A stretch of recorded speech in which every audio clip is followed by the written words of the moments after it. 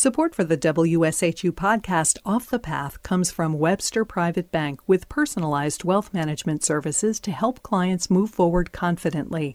WebsterBank.com/private banking, member FDIC.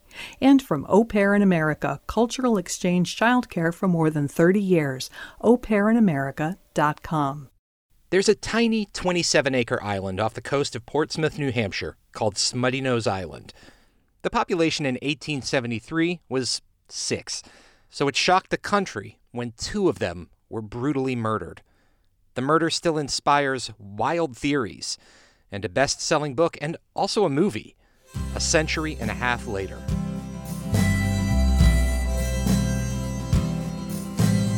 This is Off the Path from WSHU Public Radio. I'm Davis Donovan. And a caution, this story contains disturbing details about 2 murders. Normally there's a regular ferry from Portsmouth to the islands around Smutty Nose. That shut down because of COVID-19, so I called J. Dennis Robinson, a journalist and historian. And he's one of the stewards of Smutty Nose Island, which is now a bird sanctuary. He goes out every summer and looks after the birds. I'm out there every June being attacked and pooped on by gulls that are trying to scrape the claw on the bottom of their foot across the top of my head. My job is to protect them from the tourists. He also tells the tourists the island stories, especially the one about the notorious murders. And when the tourists arrive, they hear something like this. Robinson sent me some sound he recorded on the island. This is Smutty Nose early in the morning. The one constant? The seagulls. If you get out there at 4:30 or 5 in the morning and the sun starts to come up, it's dead silent. And then all of a sudden, they start to go like hoot, hoot, hoot, until it sounds amazingly like a giant tribe of people chanting. They explode into the air and fly around you, and you are in the Mesozoic era, and you are surrounded by stinky flying dinosaurs.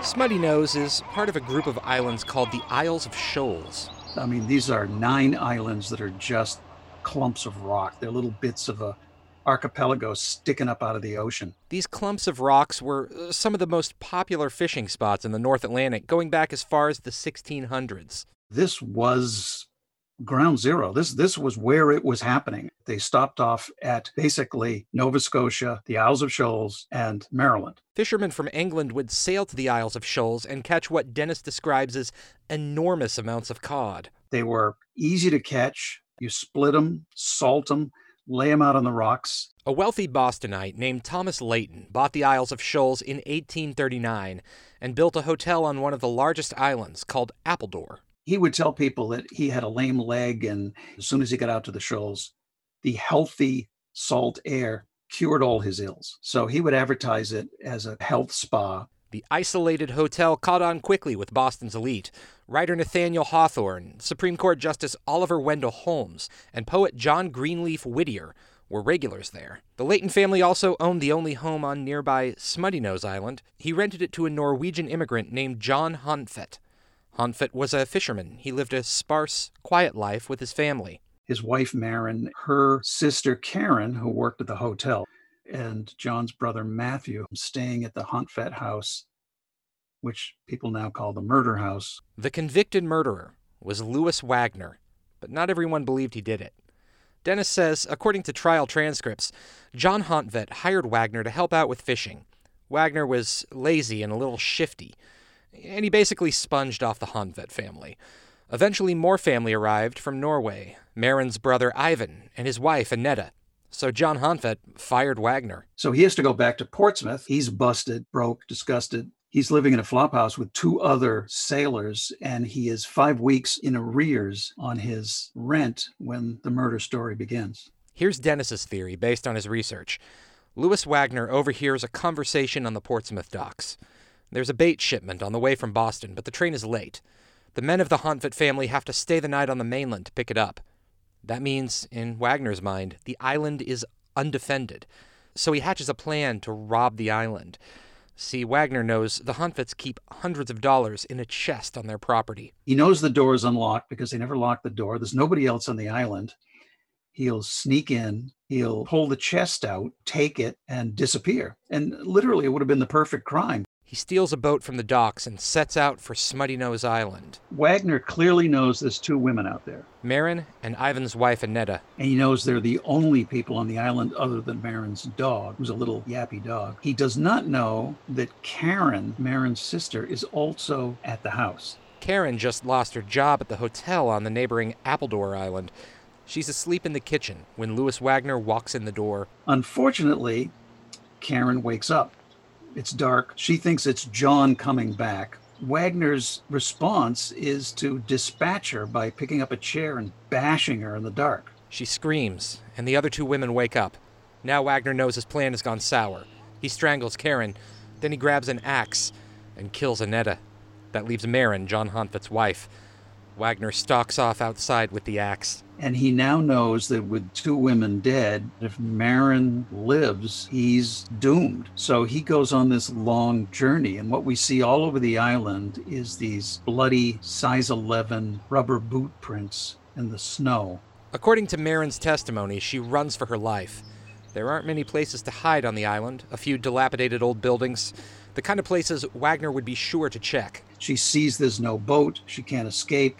Dennis thinks Wagner hid the boat away on the far side of the island. Marin wouldn't have known to look there. She finds a small crevice in the rocks by the shore and tucks herself in. As soon as the sun comes up, Marin flags down help from nearby Appledore Island. Wagner is caught, convicted, and sentenced to death. But he becomes a celebrity. He goes to his death saying he's innocent, which is very convincing to a Victorian audience. The last thing he says is, I hope you find the person who did this. Rumors start to spread. Could Marin be the killer? She was the only survivor. Marin died 14 years later, in 1887. A newspaper ran a brief story that claimed she confessed to the murders on her deathbed. It printed a retraction the next day, but the story was out there. In the era of the Lizzie Borden murders, the public was fascinated with the idea that women could be killers, just like men. The theory caught the imagination of writer Anita Shreve a century later. She wrote a novel called The Weight of Water in 1997, a work of historical fiction that follows a reporter who comes to Smutty Nose Island for a story. The book posits Marin Honfit as the killer. Interestingly, no mention of the bloody boot prints. The Weight of Water was a bestseller, chosen for Oprah's book club, and became a movie starring Sean Penn, with Sarah Polley as Marin. Two women were discovered in the kitchen, strangled and bludgeoned with an axe. She came to the island to do a story about a murder that happened long ago. J. Dennis Robinson says The Weight of Water has brought the Smutty Nose Island murders to renewed attention. He says tourists often tell him the fiction convinced them Marin's the killer. Dennis wrote his own non-fiction book about the murders. He believes Louis Wagner, the man hung for the crime, was the killer. But it's hard sometimes, he says, to argue with popular culture. As a history writer, it seems more and more that we as a nation are much more interested in myth than fact. So it's kind of a daunting task to take on a multi-million selling novel and just say, no, it's not true. But it's a good story. And I'll be back with more stories on the road from New York to Boston, or maybe just a little beyond. This is Off the Path from WSHU Public Radio. I'm Davis Donovan.